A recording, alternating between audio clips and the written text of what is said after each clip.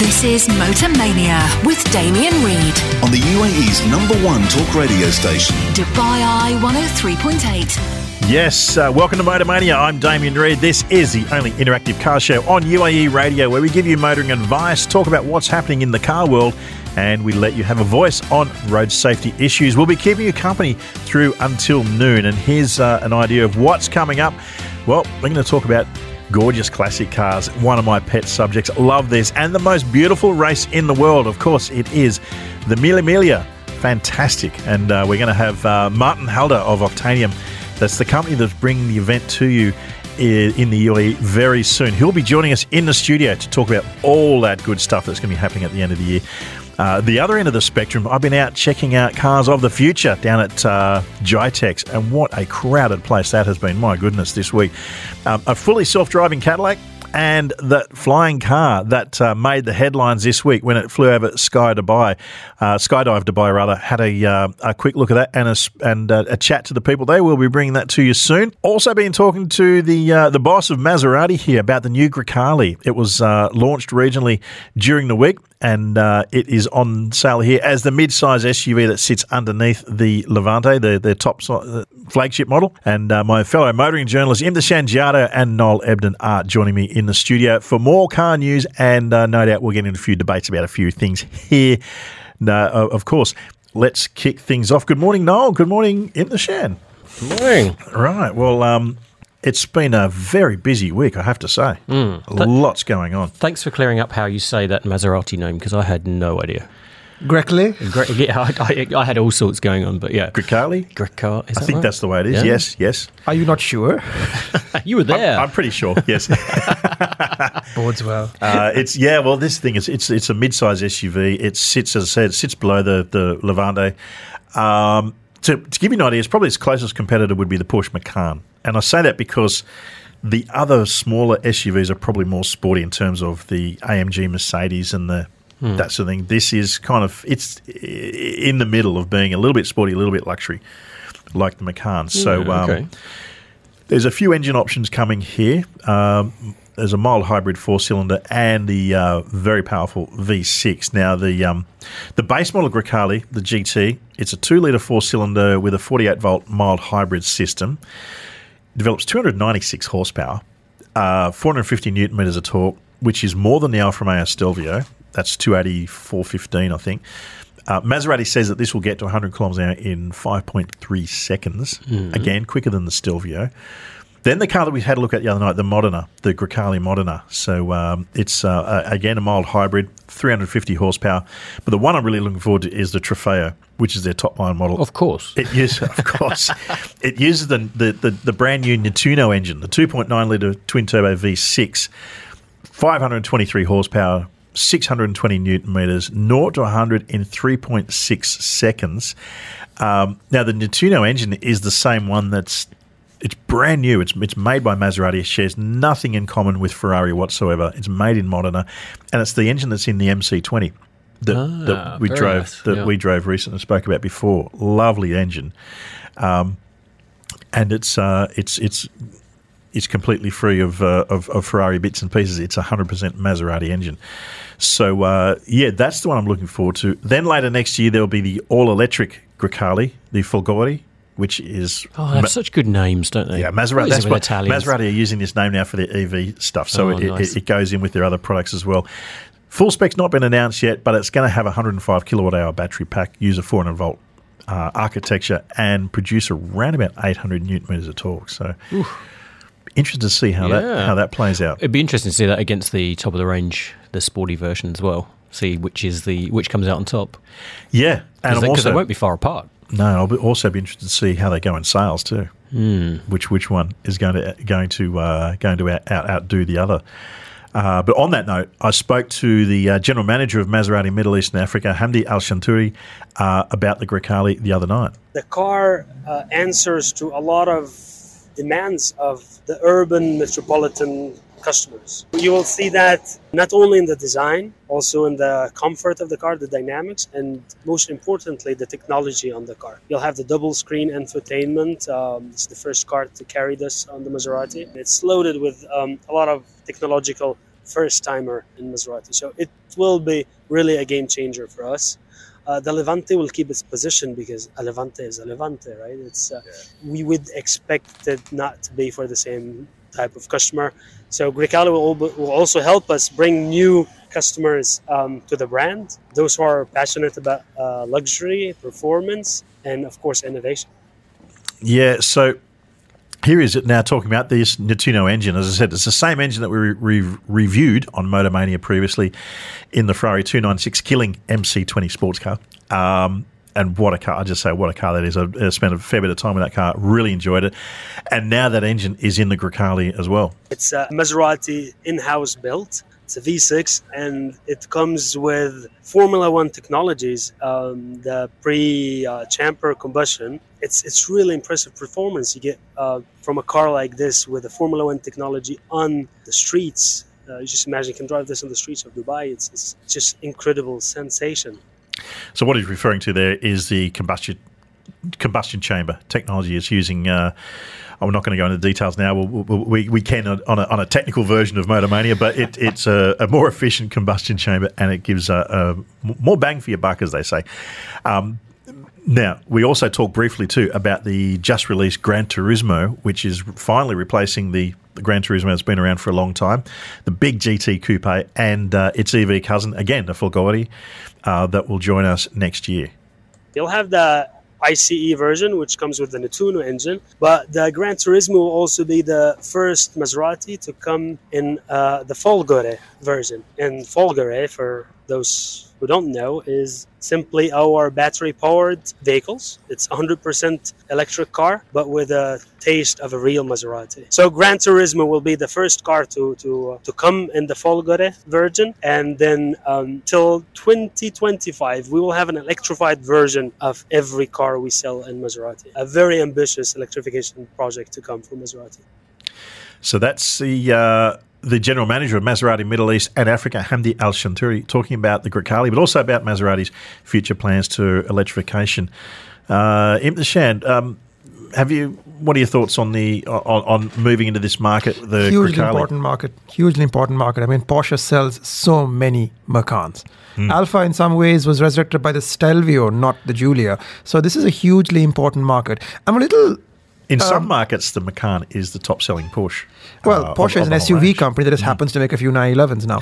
But I think we all get distracted as men, or whichever takes a fancy, by this V6 Nettuno engine. But the base model, the 2-liter one, is actually the one that's going to be the crucial car that needs to sell.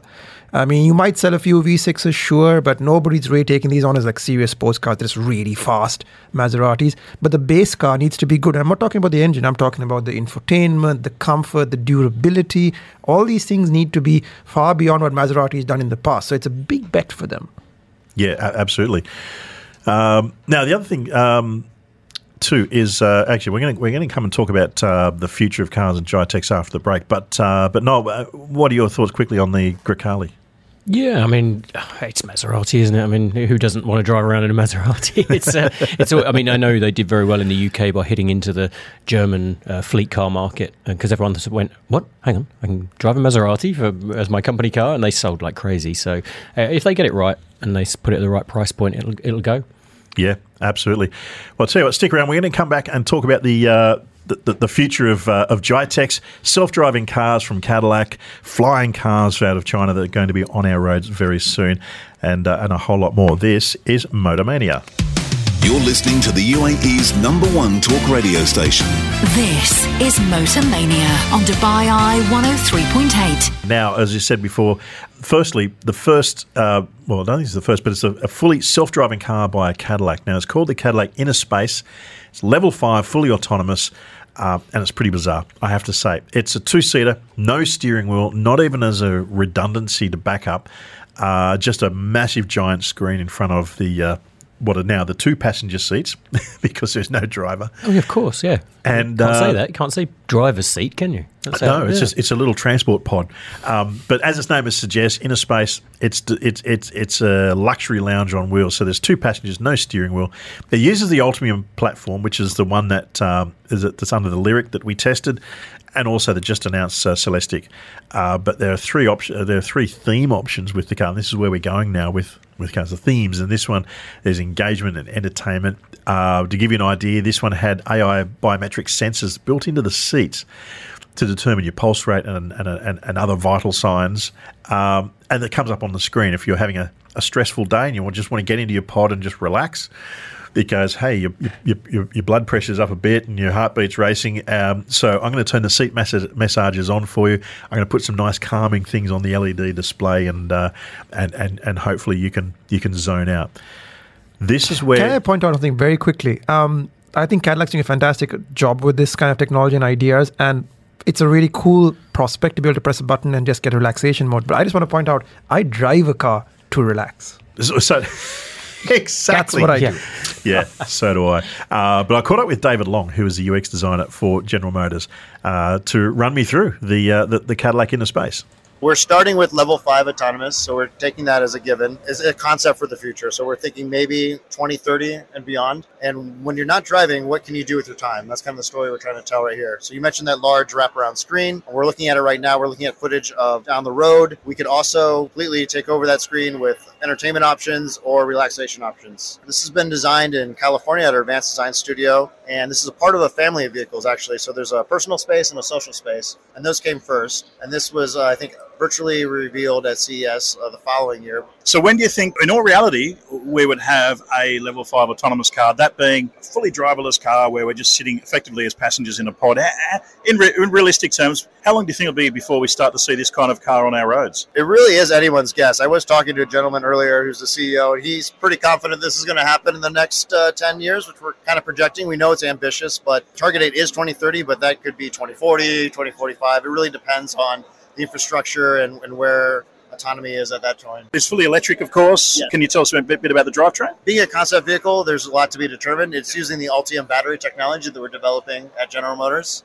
So you can see it's a very low-profile vehicle. The battery technology allows you to create something like that. So there's batteries running all through the base of the car, and they can stack them up in the front and the rear as well. What are some of the benefits of being in an autonomous vehicle when you're not having to drive and take care of the daily routine of driving? Right, and that's really the story here. I mean, that's why we created this family of vehicle and the concept, because there's different use cases. This use case is about enjoying your time. As you can see, there's a lot of leg room. What can you do with this time? You know, we really want to tell this wellness experience. That's why you have this biometric sensors in the seat. If you're stuck in traffic, we just want you to relax. And there's different ways you can do that. Some people want to watch a movie.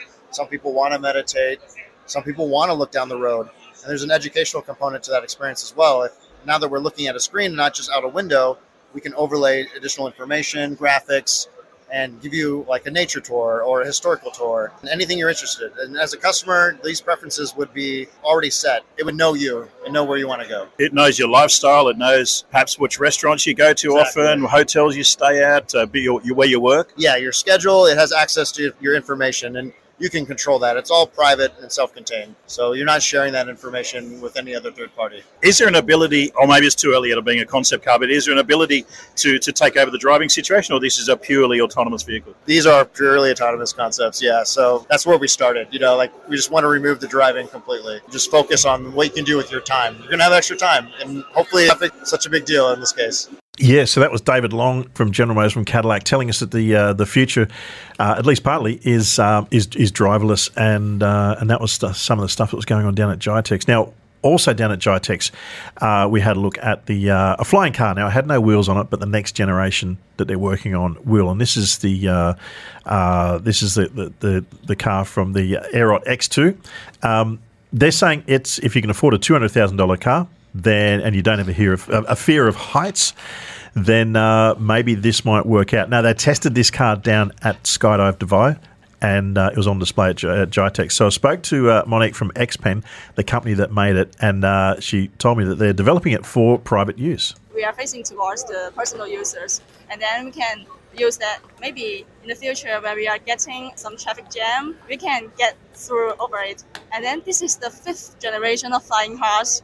And it seems like more like an aircraft, but our real target is the next one, the next generation of that. It is a real flying car, which has 4 wheels like a normal cars, And then when we want to fly, we can switch the modes. So it can drive through traffic and then fly. Yes, and under the regulation, we can fly through some urban cities, yes. Now, do you need to be a driver or a pilot? Do you need to have a flying license or a driving license? Yes, it's a good question. In future, we must have some license to drive it. Maybe we can get some extra license and permissions under some civil aviation. It will more easier than license than in some helicopters or planes. That's what I was going to ask. I mean, this one, this is the next generation you're talking about, but this one here doesn't drive. So what makes this different to, say, a helicopter? Its flying ways, its landing way and the takeoff way like helicopters because it's vertical takeoff and landing. But helicopter use, the energy is different because we are electric ones and no carbon emission. And we are making the materials carbon fiber. Yeah, so it's very light. And then the empty aircraft, 560 kilograms. And we can take 2 passengers with 200 kilograms. So the maximum takeoff weight is 760 kilograms. So that's the flying car. With that, as you heard there, 200 kilo payload on 560 kilo body. Gives you about 35 minutes of range at below 1,000 feet at speeds of up to 130 kilometres per hour. But yeah, it's down to authorities. Now, to give you an idea about when you say down to authorities, they had to get a flying permit from Dubai Civil Aviation to perform that exercise at Skydive Dubai. So I guess that's one of the issues. I mean, do you have flight paths? Do you have highways in the air? Is it going to be police by roaming police like we have road patrols here, or is it going to be through civil aviation at the air traffic control because it's the air traffic control at Dubai Airport that looks after drone monitoring as well. You know, your camera drones and that's the thing. I just want it to look like a DeLorean. Shaking his head. I just want it to look like a DeLorean. That's all that I need. Tucked in wheels and exactly. Hovering. Yeah, that's what I want it to look like. It won't. No, but the thing that worries me is when she says, "Oh, it'll be an easier license." Flying should not be easy. No. Do not let the populace in the air. Honestly, driving should not be easy. No, nobody should be texting and flying. Exactly. And we struggle to drive on the roads, let alone in the air.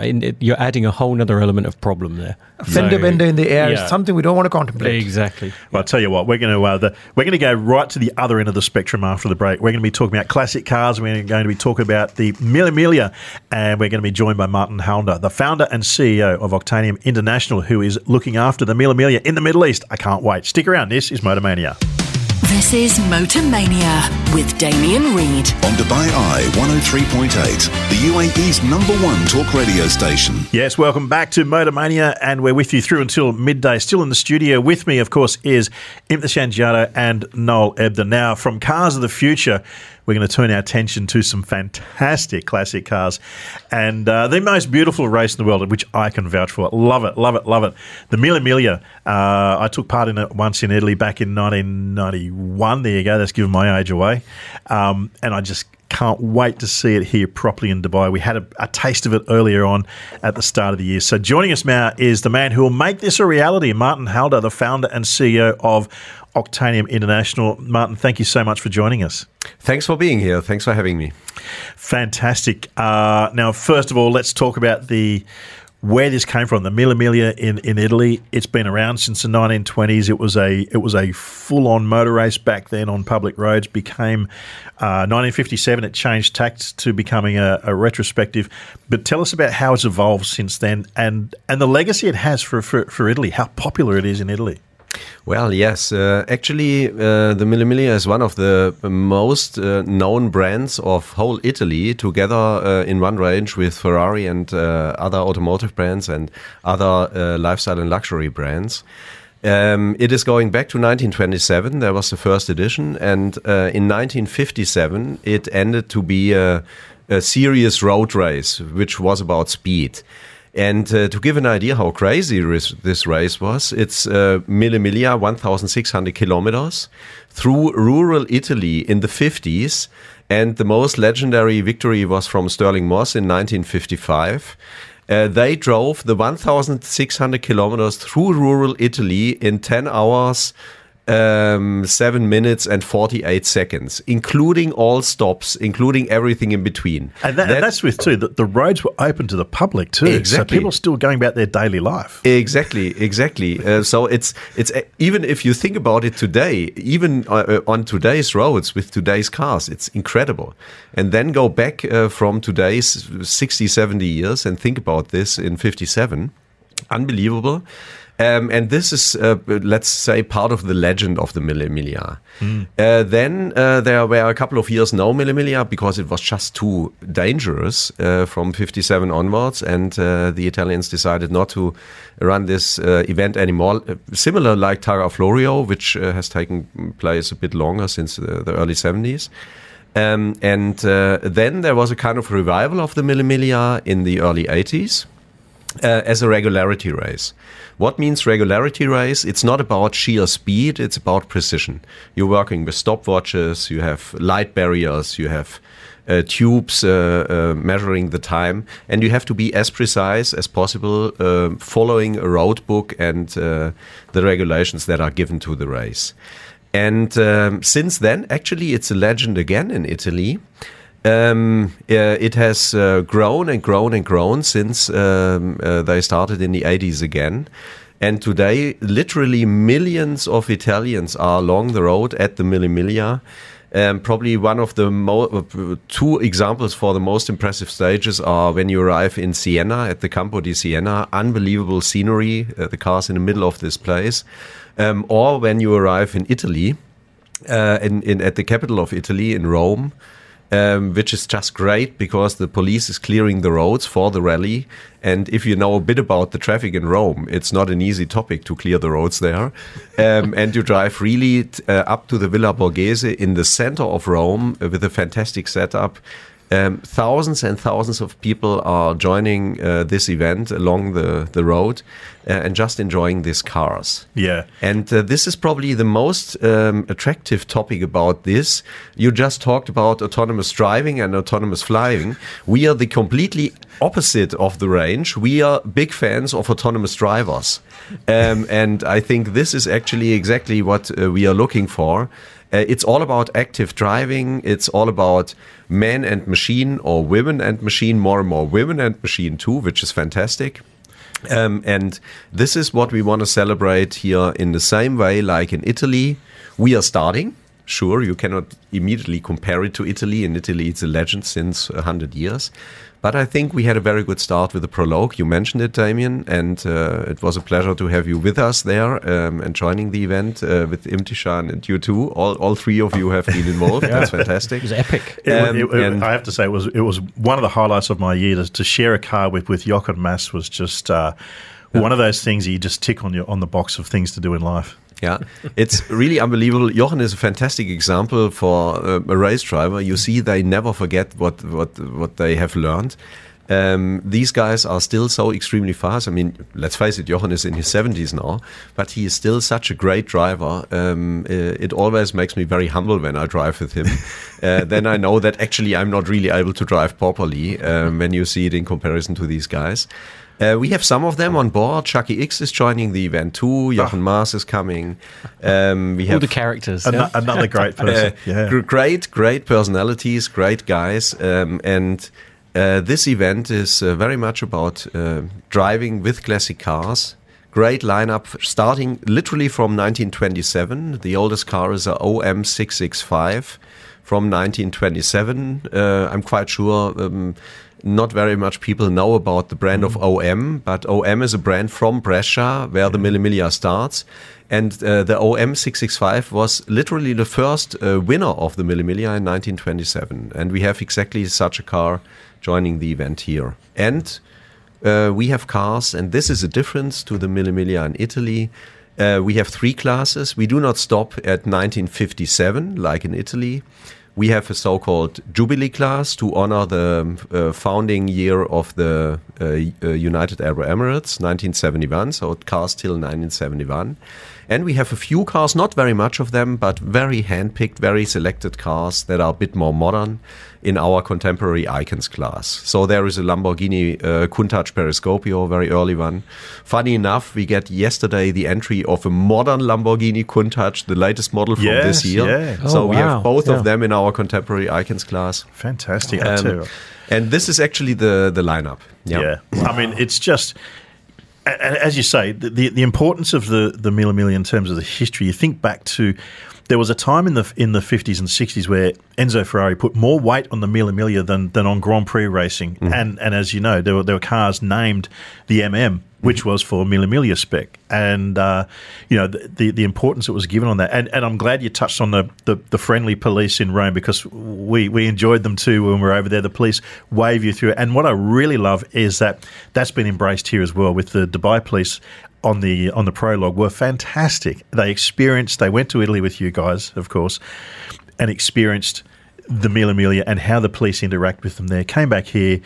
The greatest bunch of guys, weren't they? To have a chat with them at night and see them enjoying themselves and just getting in with the whole spirit of things. I think people forget that the Dubai police are also really passionate car guys. I mean, look at their supercar fleet. It's just a clear example of what they like. And they love driving. But they love really spreading the word of the Mille Miglia, spreading the word about driving safely on the roads and having fun. And I think one of the cool things about the Mille Miglia is that it's a participant-friendly event. It's not a track where you to buy a ticket. Anybody standing on the road can watch 100 great classics drive by. Yeah, and I think it was a great message to put out there, to have Dubai police over in Italy representing the UAE, and conversely coming back here and being participants. We sit down with them and enjoy a bit of time with them. What I find with classic rallying or classic racing, it's a leveler. Everyone is the same because we all have the common interest of just the car, and it doesn't matter who you are. We're all the same. And I'll give you a fantastic example. When I did it in I think it was I did it once as a media, 1990, and then I did it as a participant in 1991. I was in a Lancia Lambda boat tail. But when we were in the media, I was staying at a friend's place who happened to live in Colino, which is the village where Contessa Maggie, her husband, was the founder. And that was the village. Yeah. So we were going from Colino down to the ceremonial breakfast, lunch later in the day. Got woken up by the sound of a car backfiring outside of the little place we're staying in, and I go, "What is that?" Look outside, and it was a 1930 something Lagonda Rapide being push started by Prince Michael of Kent. He's rolling his sleeves up, and he's like, "Give us a hand, give us a hand." And it was his son that was driving. It was Victor Gauntlet's son actually who was driving the car. He was the chairman of Aston Martin at the time, and it was Victor Gauntlet's son driving his car and pushing this car, going, "This is the Queen's, this is royalty." And then we're down there having lunch. And it was just one of those things, a great leveler of everyone is the same. Exactly. And it's just the atmosphere is fantastic. And it's something that I think has been replicated here, even in the prologue that we've seen so briefly, but already has been replicated. And the great point is they are running in the same category. Because it's about precision, it's not about speed. So you can easily let a car from 1927 run in the same category than a car from 1957. Or a Fiat 1100. We have one or two Fiat 1100s from India joining the event, which is a small Fiat from the 50s, together with a Ferrari 250 California short wheelbase. They are in the same category. They are racing against each other, and they both have the same chances because it's about precision. And we say in this classic car regularity rallies, the brain is sitting on the passenger seat. Because this is actually the guy on the passenger seat is reading this road book, these rules that are given in. So it's really a big book where every corner is described, and he is giving the right input to the driver to take the right notes, to have the right speed, and everything that is involved in that. Yeah, and that levels really the whole scene. And they are sitting next to each other. They have fun, and they are competing with each other. Yeah, same chances for everybody. Fantastic. I just want to ask very quickly, how much is the California worth? Well, that's a difficult question. The 250 California Spider long wheelbase. 12 million US dollars, Yeah. probably 14. I'll tell you it's what. always a bit difficult to say. Yeah. We'll continue the chat straight after this. I'm so glad we've got you here, Martin Halder, the boss of Octanium, in the studio to talk about the Mille Miglia experience that's coming to the UAE, and we're going to continue more about the Mille Miglia straight after this. You're listening to the UAE's #1 talk radio station. This is Motor Mania on Dubai Eye 103.8. I apologise, Intlishan, I cut you a bit short there. The Ferrari 250 GT, just tell us again the value of some of the cars that we've got. In excess of $10 to $12 million. And to be honest, it's hard to put a number on it, isn't it, Martin? Because it just keeps going up. Yeah. It's the most expensive, one of the most expensive Ferraris in the world, famously used in Ferris Bueller's Day Off. Yes. Although that was the short wheelbase version, we have the long wheelbase version as well, which is coming all the way from the UK, but it normally resides in Thailand. Wow. Oh, yeah. okay. Yeah. So what, Martin, what are some of the stellar cars that you're allowed to tell us that are coming over? Well, let me give you some examples. The great thing is that we have really a couple of pre-war cars. Cars before 1940, which is just fantastic. They bring over the cars, especially from Italy and Germany. I mentioned the OM. We have pre-war Bugattis, we have pre-war MGs, we have a pre-war Lagonda, we have a pre-war Bentley, quite a cool toy. And then we have the cars of the 50s. To give you an idea, we have 10 Mercedes 300 SL Gullwings confirmed. 10? So this is a whole lineup. This is really a Gullwing gang there, with 10 cars of them.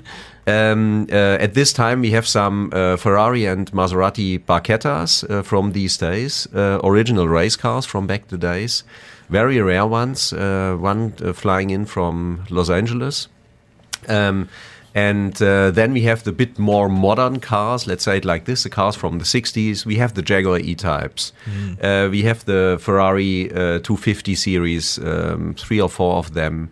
From the 60s. We have the Porsche 356, the whole lineup, 356 Speedster, 356 Convertible D, 356 Model A, so the lineup there. And then we come to the more close to the 70s with the Porsche 911s, the very early ones, Maserati Ghibli, Ferrari Daytona. Please tell me you have Alfa Romeos, do you? Oh, sure we do. We have. And Oh, Damien, you had to get that in. I had to didn't get you? it in. no question about this.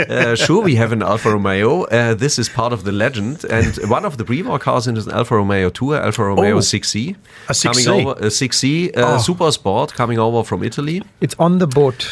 And Damien's I eyes need a just quiet lit up. moment. Yeah. and then obviously we have the Bertonis, wonderful cars, probably some of the best ever produced Alfa Romeos, fantastic looking, great to drive. So we have Alfa Romeos obviously too. In the Mille Miglia cannot be without Alfa Romeos.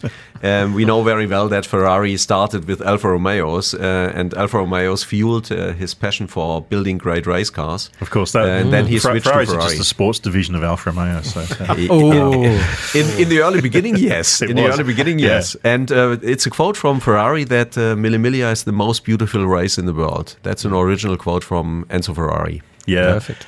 How can people still enter at this stage? I mean, what's the criteria to be allowed to enter?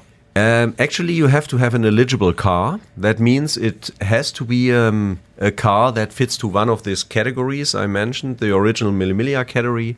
There it has to be registered in the Mille Miglia registry. The Mille Miglia in Italy has an own registry for cars that are able to enter the Mille Miglia. The cars till 1971 have to have a so-called FIFA passport. That means that FIFA is the international organization for classic cars, that this car is really a classic car and not, for example, a resto mod with a modern engine. We take care of it, that we really have the cars from the era with the technique of the era, with all the specs of the era. And then, obviously, it's a bit easier with a modern category, the contemporary icons, because there you have the whole range of cars. They have all of them have to be road legal because we are driving on public roads.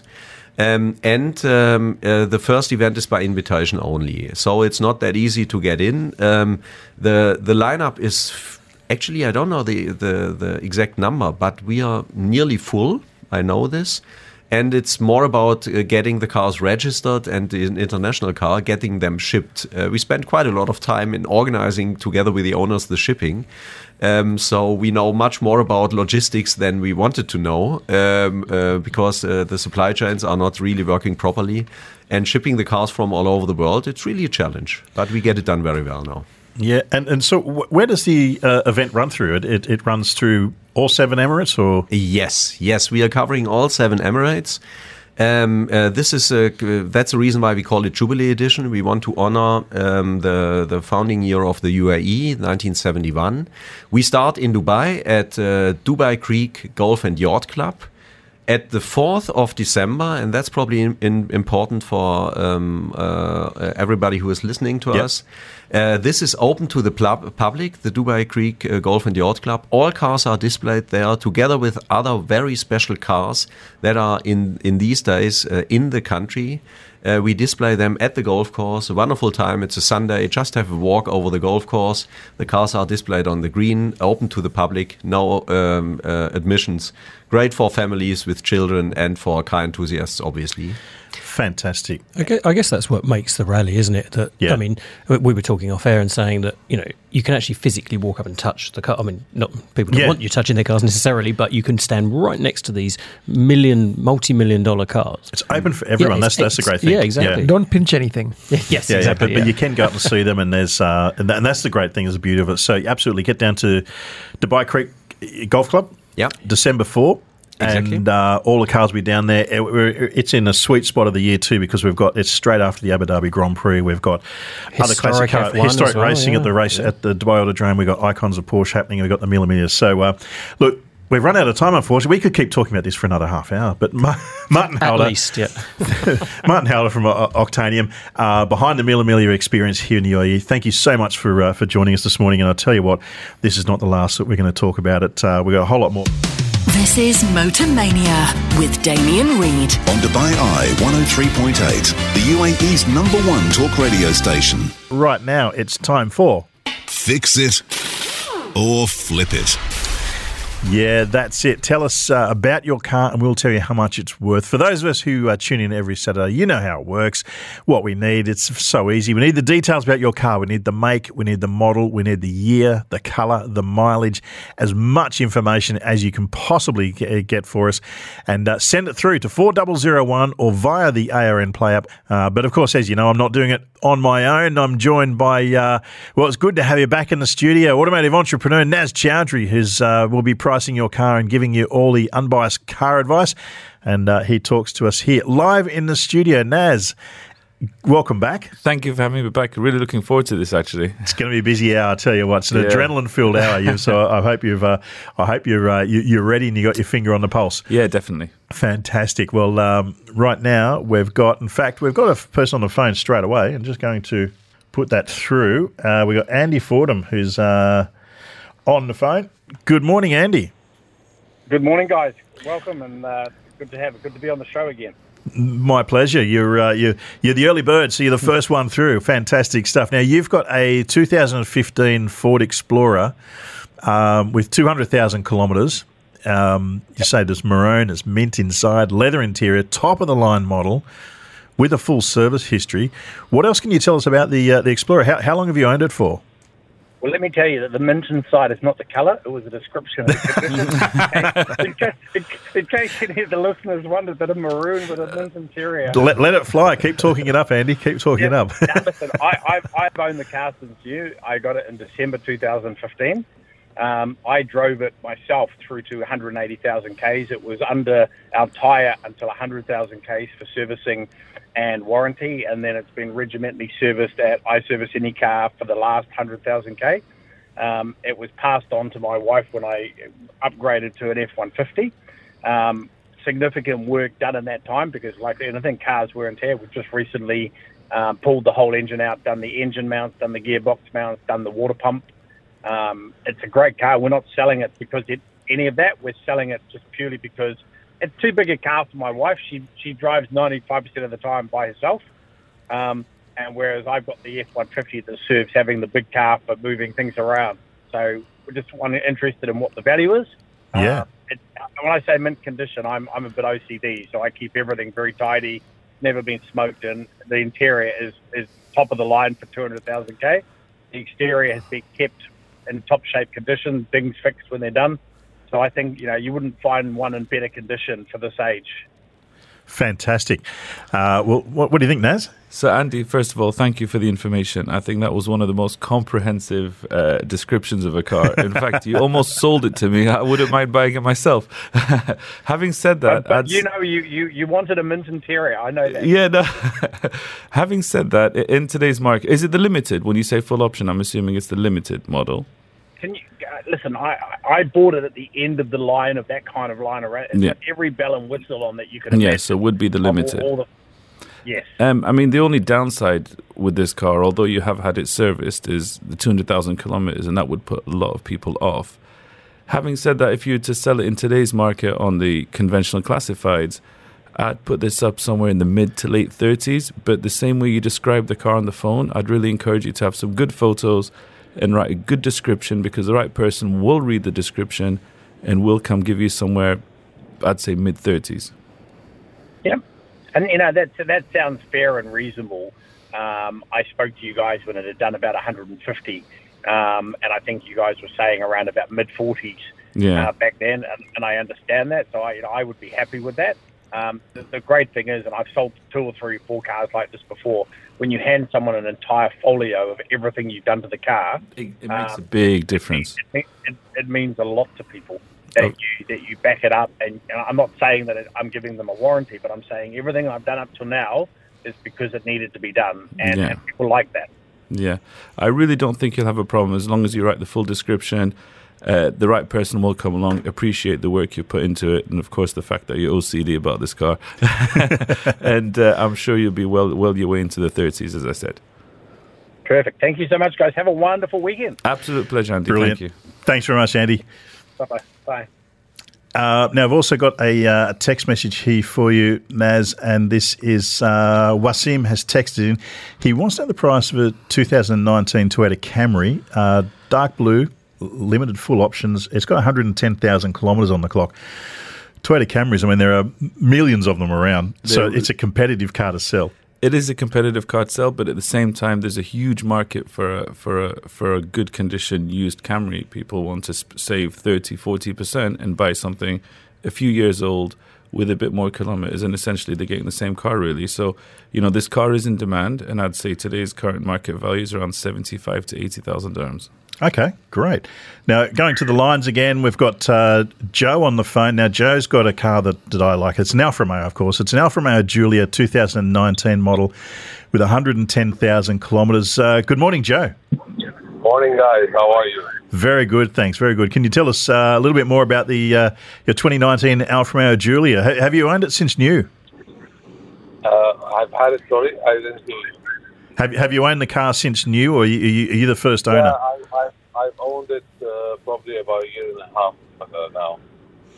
Okay, and what are your reasons for perhaps looking to put it on the market? I'm just wanting to go for probably the Stelvio, the 4-wheel drive, because I love this car. It's soft, it's nice. Yeah. Value for money, and it's a nice sports car, but I'll probably go for the 4-wheel now, Alfa Romeo. The Stelvio, yeah, it's getting good reviews. Absolutely. It's a nice car. I tried it also. Yeah, there you go. Naz, what do you think? 2019 Alfa Romeo Giulia. First of all, good choice, Joe. Alfa Romeo is a real driver's car. I appreciate you leaving one to get into another. That's always a good thing to hear. Sadly, on the downside, there's not many people like us that appreciate these type of cars, especially when the kilometers are touching over 100,000. They're just not as popular here as they are in Europe. However, having said that, I'd probably put this on the market for around 90 to 95,000 dirhams. And you'd probably get somewhere around 80 to 85 after people negotiate. Sadly, it's just not the most desirable car, and people are not waking up every morning and looking for an Alfa Romeo Giulia. However, having said that, if you are buying the new Stelvio, as you said, you'll probably get the best value for your car if you trade it in or part exchange it with Gergash or the local Alfa Romeo dealer. So just take it in and say, look, I'm only going to buy that new car. if you take this old one off me, 100,000 dirhams. And there's a fair chance they'll probably help you with that, and they'll give you more value and less headache than having to sell it yourself. That's my opinion. I'll do that. Thanks for the advice. Yeah, I think it makes sense. Probably I have to do that. I think also, Joe, in this market right now, the Alfa Romeo dealer would be happy to buy a car off you because there's not a lot of stock around. So, and if you're going to trade and take one off their hands as well, they will love you. So I'll tell you what, go down there. Naz is spot on. Go down there and have a chat with them. Show them what you've got and show them what you want to buy. I would love it if they pay me more also. Brilliant. All the best, Joe. All the best. Thank you, Joe. Thank you, guys. Thank you. Nice program. I love it. Thank you. Thanks very much, Joe. Well, there you go. Talking about Alfa Romeo, still coming through. Emma has texted in, and Emma has almost the same 2018 Alfa Romeo Giulietta, 75,000 kilometres on this, warranty until February 2023. And she's asking, will the value decrease much after the warranty expires? Also adds that she's not really looking to sell, just getting a bit of an idea of how much the warranty will take away from the value after it expires. Now, I'd think with an Alfa Romeo, Naz, quite substantial, yeah? Yeah, I mean, the good thing is turn a negative into a positive, Emma. The first 3, 4, 5 years is where ultimately the car takes the most of the depreciation. So I wouldn't worry too much about that, because once the warranty is expired, of course, it's a different story. But you would have had 60, 70% of the depreciation that's already taken place. However, having said that, there are a lot of independent warranty companies out there that are fairly inexpensive, where for the sake of 2,000-3,000 dirhams over a year or two, you can actually get independent warranties to add on to the vehicle. So that would help you with A, your peace of mind if you were to continue driving the car, and B, peace of mind to potential new buyer if you were to sell it. So yes, the warranty does devalue the car. Well, the warranty expiration devalues the car, but there are ways around that by just buying an extended warranty package these days. Yeah, for sure. I'd like to get your opinion on this one. This is a text from Peter Holt, and he's asking about the VW ID6 Cross Pro. Now, we know that these cars are coming in on the grey market. They're not actually sold by Volkswagen here, and we've discussed on this on the show a few times over. But he's looking for a value on it, and I honestly do not have an idea of what the value of that kind of car would be. It's an ID6 2021 model. It's got 5,000 kilometres on it. And looking at, have you seen? I mean, these cars. We've seen a lot of these cars floating around Eloise. We see them definitely in other parts as well. I saw 3 last night actually, just driving around. They really are becoming everywhere. Popular. But I don't know where they sit on the value market.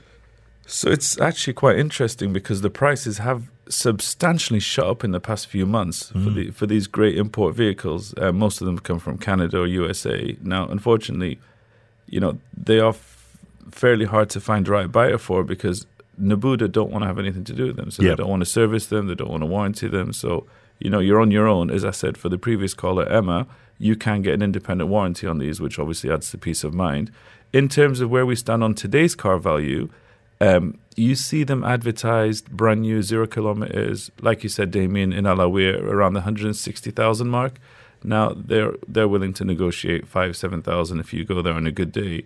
With this having 5,000 kilometers on it, but fully loaded with a heads-up display, I'd say 145 to 150 if you were to find the right buyer. But if you don't have an independent warranty on it, I'd really encourage you to just go spend a couple of thousand with one of the specialists, get an independent warranty, because that will really open up the market to everybody to buy this car. Yeah, absolutely. I agree with you there. We're going to go quickly now to Zaid. Now, Zaid, you have a BMW 2017 model with the M-Kit, so 530i rather. M-Kit, you got 26,000 kilometres or just under. Good morning, Zaid. 25,664. I'm driving the car right now, yeah. Right.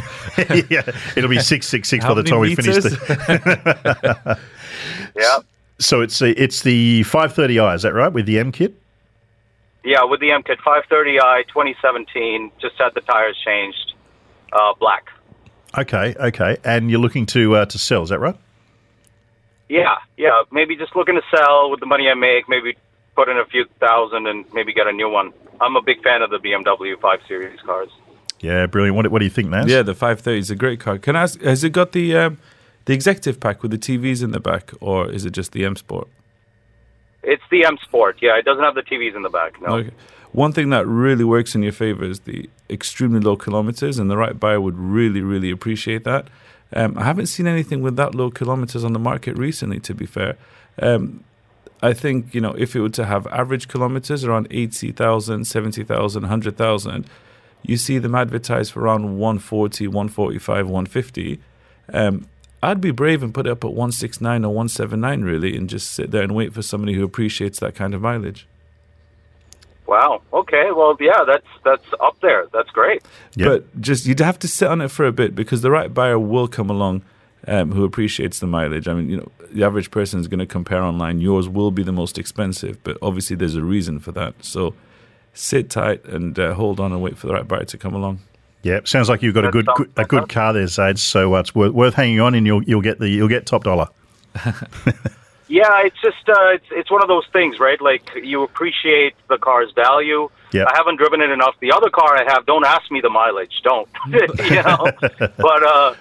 But on this one, it's only taken out when I feel like driving it, and Brilliant. The kids don't scratch the back. I've taken good care of it, so yeah, it's I'm really glad to hear Naz has given me a good. Do you want to buy it, Naz?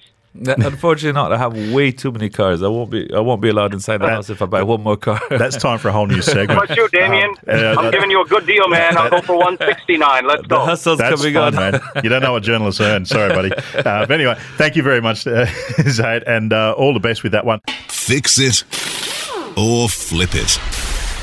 Yeah, tell us about your car. We'd love to hear it anyway, but tell us also how much, we'll try and tell you how much it's worth, and this is how it works. We just give us as many details as you can, the make, the model, the year, the colour, the mileage. They're the staple ones. Anything on top of that would be a fantastic bonus. Send them to 4001 or via the ARN Play app. And I'm joined in the studio by automotive entrepreneur Naz Chowdhury, who is ready to take your calls and give you some advice. Now, we're going straight to the lines, and we've got Anna on the phone. Good morning, Anna.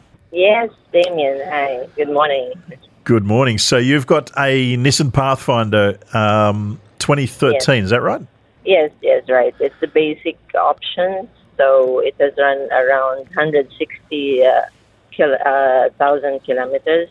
So I'm thinking of maybe changing now or keep it.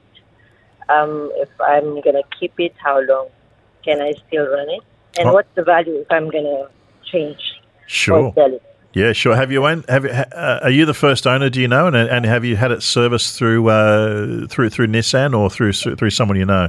I'm the second owner. It has been serviced in the beginning with Nissan. Now I'm servicing it with Dynatrade. Mm-hmm. Okay, Naz. Yeah. What do you think? That's a Nissan Pathfinder 2013, 160,000 kilometres, and it's in the all-important white colour. Yeah, very, very desirable car, and I don't think you're going to have an issue selling it. I mean, in terms of today's market price, probably 35 to 38,000 dirhams, and that's a lot of car, 7-seater, family car. I wouldn't worry too much about the mileage, Anna. These things do go on forever. You serviced it in Nissan and Dynatrade as well, who are pretty much, Nissan dealerships as well. So, you've got a good service history. Sadly, the car is basic, but having said that, you can drive this on for another few years without worrying too much. They're solid cars, but you can also sell it for 35,000 dirhams in today's market. Oh, good to know. Yeah. Maybe I'll keep it for a few more years then. Yeah, exactly. Yeah, it'll provide you with a couple of more years of good service, Anna, that's for sure. Yeah. Okay, good. Brilliant. Yeah. Thank you so much. All the best with that one. Now we've got John on the line. Now John is it's a bit of an open-ended question here, John. You're looking to buy a car, but you're asking for a bit of advice, but you're not finding what you need in the dealerships. Is that right? Absolutely. So I'm in the market for a Land Rover. I went to Land Rover and wanted to buy a Range Rover Velar or an Evoque, and there was no stock. And this is the car I had before, but then I sold it when I left Dubai for a year, and now I'm back. So now there's no stock in the market, and they don't foresee anything coming until, let's say, 2023. All I could find is American specs in the used market. And all my friends are telling me, don't buy American specs or European specs, wait for the GCC specs. So I'm kind of debating this idea. Should I go for and I don't want to buy a car that I don't like, so I want the car that I want. And so I'm debating, should I go for let's say a foreign specs, or should I continue waiting? So I don't know. I'm lost here. Yeah. You and many thousands of others right now, John. Absolutely. So you've got your heart set on the Land Rover Velar. That's the one you're looking at. The Range Rover Velar, I should say. That's the one you're looking at. Yeah. Yeah, well, I mean, Naz, tell me, you've got your feet on the ground in the market. Sure. In terms of, in this situation, do you stick out and get a GCC spec car, or can you think you could sneak in and get a US spec car? I mean, a European spec is closer to ours anyway, but it's the US spec one is probably the one that I would say be cautious of, perhaps? Yeah, I mean, look, from my side, ideally, I'd much rather go for a GCC spec car. For two reasons, really. First one being is you get the unparalleled warranty and service packages that Altair are giving these days. And that's something that would really, give you peace of mind and also, decrease that depreciation hit. Having said that, the grey import cars will save you a bit of money as well because they'll be cheaper than the GCC variants.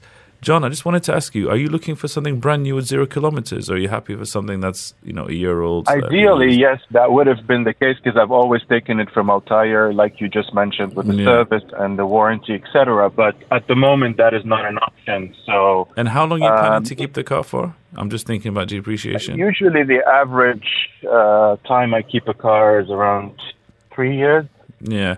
So let's fast forward to, 2025. You sat there with a GCC spec car versus, a grey import car. Significant difference in resale value to the tune of 30, 40, even 50,000 dirhams. So, you have to take that into account. Have you looked at the large independent dealers such as, I think the Elite Cars had a nice batch of these in recently. Okay, I'll have a look at that. I've been checking online for the websites, and yes, I did come across 2 or 3 with better GCC specs but high mileage. So I was, so I'm still looking. I check every day, really. I'll tell you what, John, here's an idea. How about have you have a look through the classifieds? If you can find a full service history GCC spec Velar that's near you that you can pick up privately, at the same time, put your order in with Altair and get on the queue. Which will give you time, and then you'll have a good car to trade in with them, and that will cut your buyer difference down. And they would love to take the stock, as we said earlier. They're looking for stock, so you'll have a product that they will want, and you'll be able to get into your new one, but you'll still be driving a Velar in the meantime. Yeah, that's a great idea. I haven't thought of that. That is a great idea. Yeah. Damien pulled one out the hat there. That's what we're here for. Thanks a lot. All the best, John. All the best, John. I hope that works. Now we're going to Namil. Good morning, Namil. You've got a Nissan X-Trail. I got a 2018 Nissan X-Trail, the 2.5 edition. Okay. With the multimedia console inside it. Okay, so 2018, you're a bit muffled there, so I'm just trying to decide. There's 90,000 kilometres, and you've got the TV console in the back. Is that what you're saying? No, it's in the front. In the front, okay. Yeah. Okay, and you're looking to sell. You're looking for a value on this car? Yes, I am. I just want to know what kind of value I would be getting if I was planning on selling it. Okay. Have you taken it off road? And are you the first owner or second owner? Do you go camping and head out to the desert every night, or is this a car purely that stays on the black stuff? It's purely on the black stuff. I never go out in the desert. I've had bad experiences going into the desert, so unfortunately, living in Dubai, you can't escape the sun. But yeah, I keep it on the black stuff. And of course, I am the first owner. Bought it back in 2018. Fantastic. Naz? Sorry, I just missed the start of the call. It was slightly muffled. How many kilometres did he say it had? 90,000. 90,000. And what trim level is it? Was it like the SL? Is it? No, this is the basic 2.5. The base. Just the basic. Okay. So great car again. Pretty much similar to the Pathfinder, the Nissan 4-wheel drive range is very desirable. X-Trail. The X-Trail and the previous car. Oh, yes, yeah, of course. Very desirable in the used car market. Yeah.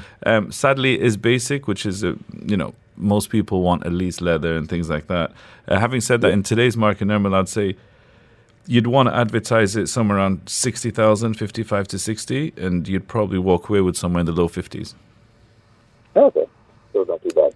Brilliant. Well, I hope that helps you, Nirmal. Yeah, thank you very much. Fantastic. There you go.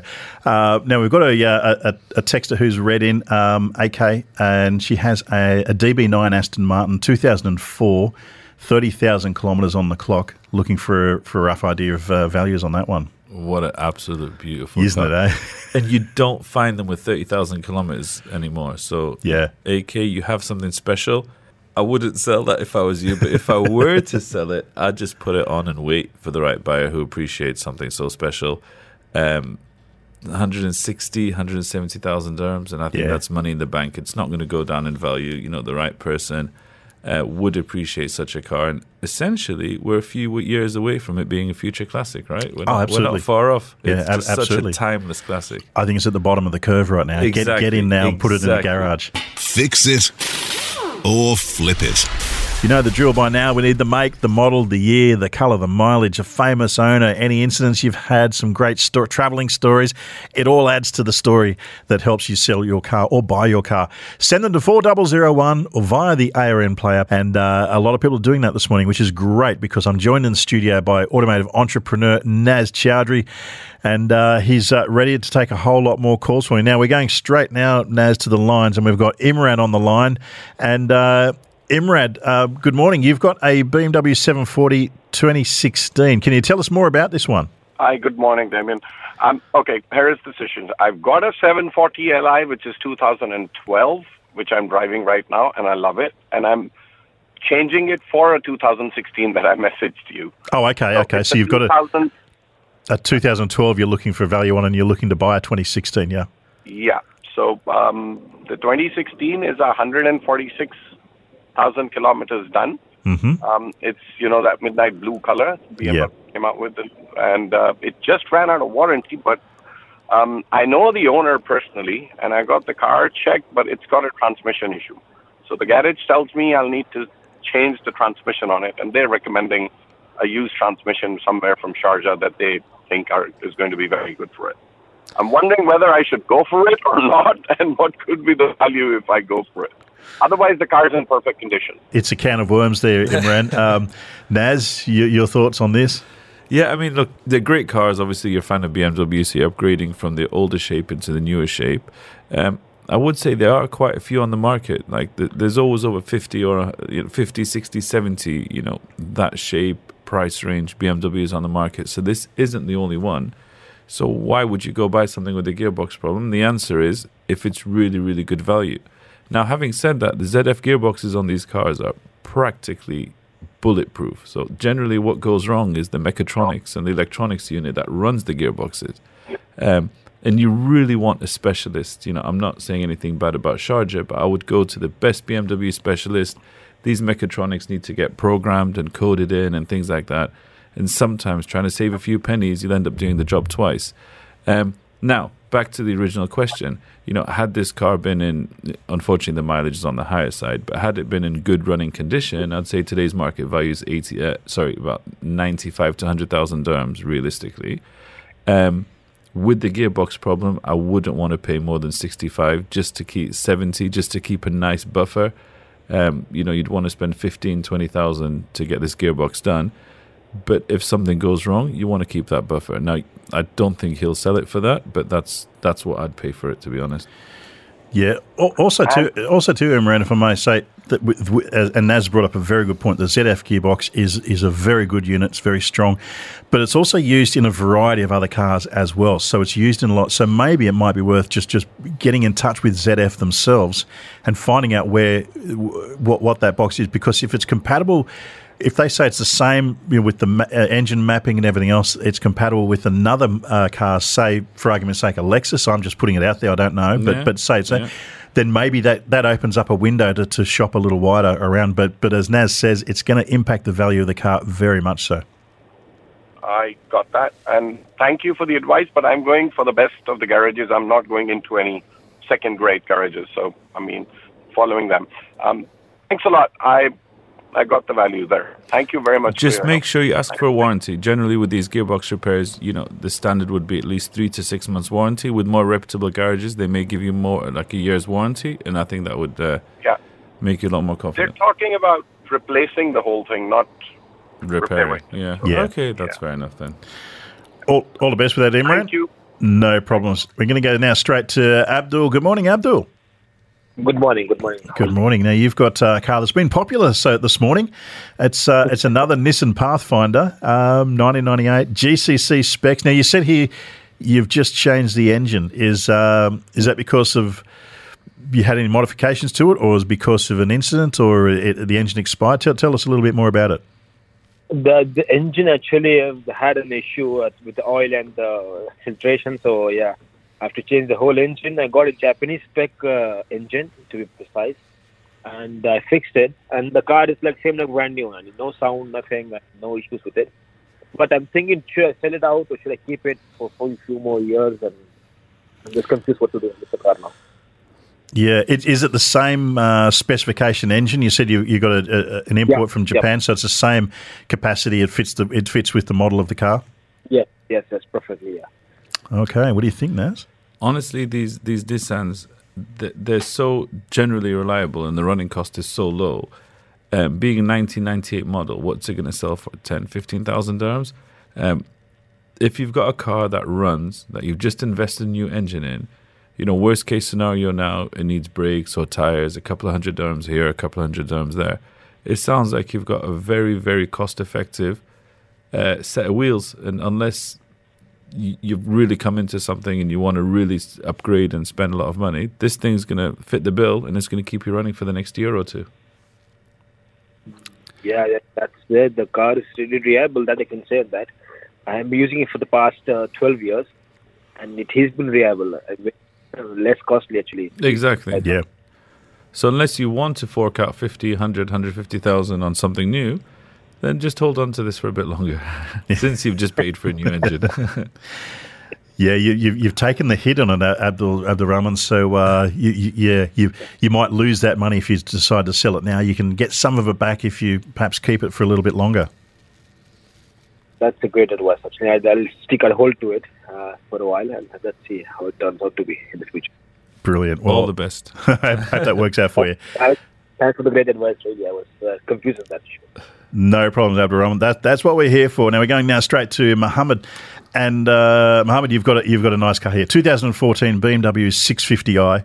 You've got 200,000 kilometres on it. Now you're saying here that your father wants you to sell it and get a good price. Don't all good fathers do? But tell us more about your car. I'd like to ask. I've been given the task from my dad to sell his 2014 BMW 650i Grand Coupe, and on the market these range from around 70,000 to 100,000. So I'm not sure what I should list ours for. Okay, so you've got 200,000 kilometres on the car. Is that right? Yes, almost 200,000. Okay, almost two. So under the magic figure. Naz, what's your thoughts on this one? Yeah, I appreciate you've done a bit of homework, Mohammed, and I definitely feel you're on the right track. Yours would be on the lower side of that spectrum, so the ones which are advertised for 100 and slightly more would have substantially less mileage. 200,000 on a, coming onto 10-year BMW is quite high. Yeah, I'd say around 75,000 is what you'd want to advertise the car for. All right, makes sense. Thank you. No problem. All the best to the sale. All the best, Mohammed. Hope that works for you. Now, I've got a question to read out for you, or a request to read out for you, Naz. It's from Mansour. He's got a 2018 VW Touareg, 110,000 kilometres. It's blue with black trims, a 3.6-litre V6. It's after the facelift. He's the first owner, and it's still under warranty. Doesn't sound too bad. What are your thoughts on that one? 100,000 dirhams. Great cars, and I don't think you'd wait too long to find the right buyer for that. 100,000 dirhams. There you go, Mansour. That's a figure straight up, and to me that sounds like pretty good value. Fix it or flip it. For a little bit longer yet, so tell us about your car. We'll tell you how much it's worth, and what we need is the make, the model, the year, the colour, the mileage.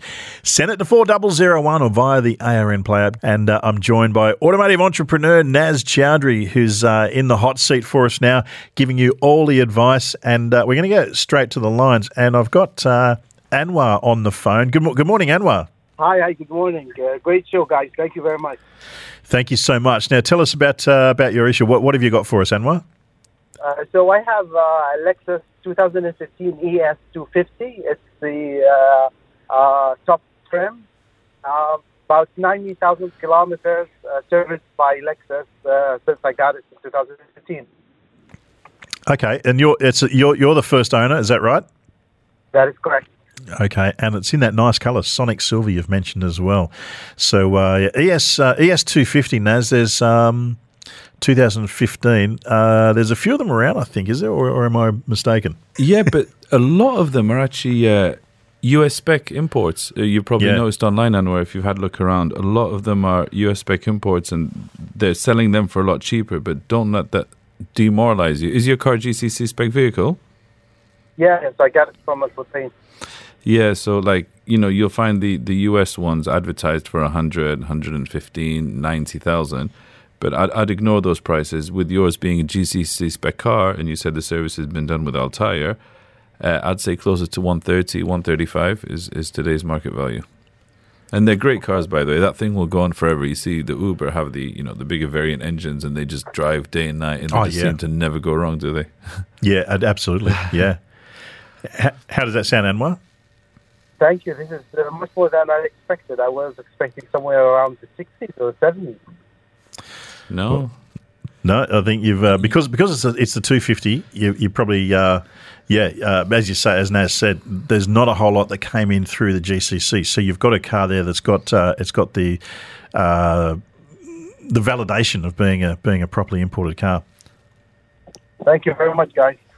No problem at all. Now we're going straight to Gwen, and Gwen, tell you what, Gwen, you've got a Porsche 986 Boxster 2002, 70,000 kilometres. Tell us more about this one. Hi, thanks for having me on. I bought it off a friend, 6 years ago, for 20,000 dirhams. He'd more or less abandoned it. He'd only done 40,000 kilometres at the time. So I've ran it as a daily driver for the last 6 years. Put 70 on it now. So to me, it's essentially a free car because I don't think I'll have lost any money on it when I come to sell it. So what do you think it's worth now? I think you're right there, Naz. I think if you paid 20k for it 6 years ago, you'd probably get exactly that back in today's market, honestly. And the fact that this is literally the perfect time for people to look for cheap winter convertibles. Like, you could not have chose a better week. Even since last weekend, because the humidity's disappeared and you've just hit the sweet spot. Exactly. I'm not thinking of selling it. It's just in the garage at the moment, having a short shift kit fitted. Oh, it's a manual, is it? Yes, yeah. Oh, honestly, as the Aston Martin we mentioned earlier, it's that sweet spot, 20, 25 years old. This thing is at the bottom of the curve. It will not depreciate. The more time goes by, the more it will essentially appreciate, especially with the low kilometers. Like, Gwen, you sat onto something really nice there, and hold on to it. Yeah. And if you do want to get rid of it, let me know, because I'll buy it. If that doesn't give you the confidence, I don't know what will. and I'll fight Naz for it, I'll tell you right now. It's had a replacement engine, so the engine's only probably done 40,000 kilometers. I think it's had an IMS failure. Stop it, Gwen. I'm going to buy it from you. Brilliant. Okay. Well, hang on to it and enjoy the good weather. Yeah. Thanks, guys. Brilliant. Now we're going now to Benny, our final corner for this morning. Benny, now you live in Dubai, but you work in Abu Dhabi. So you're looking for a bit of advice. Yeah, absolutely. I'm doing the commute, as many people are, and I'm obviously putting a lot of miles on my car, lots of money being spent on gas as well. I was looking into getting an electric car, but where I live, they don't have the facilities where I could install like one of those chargers. So I just wanted to get some advice on what car you would recommend. So can I ask, what are you driving at the moment?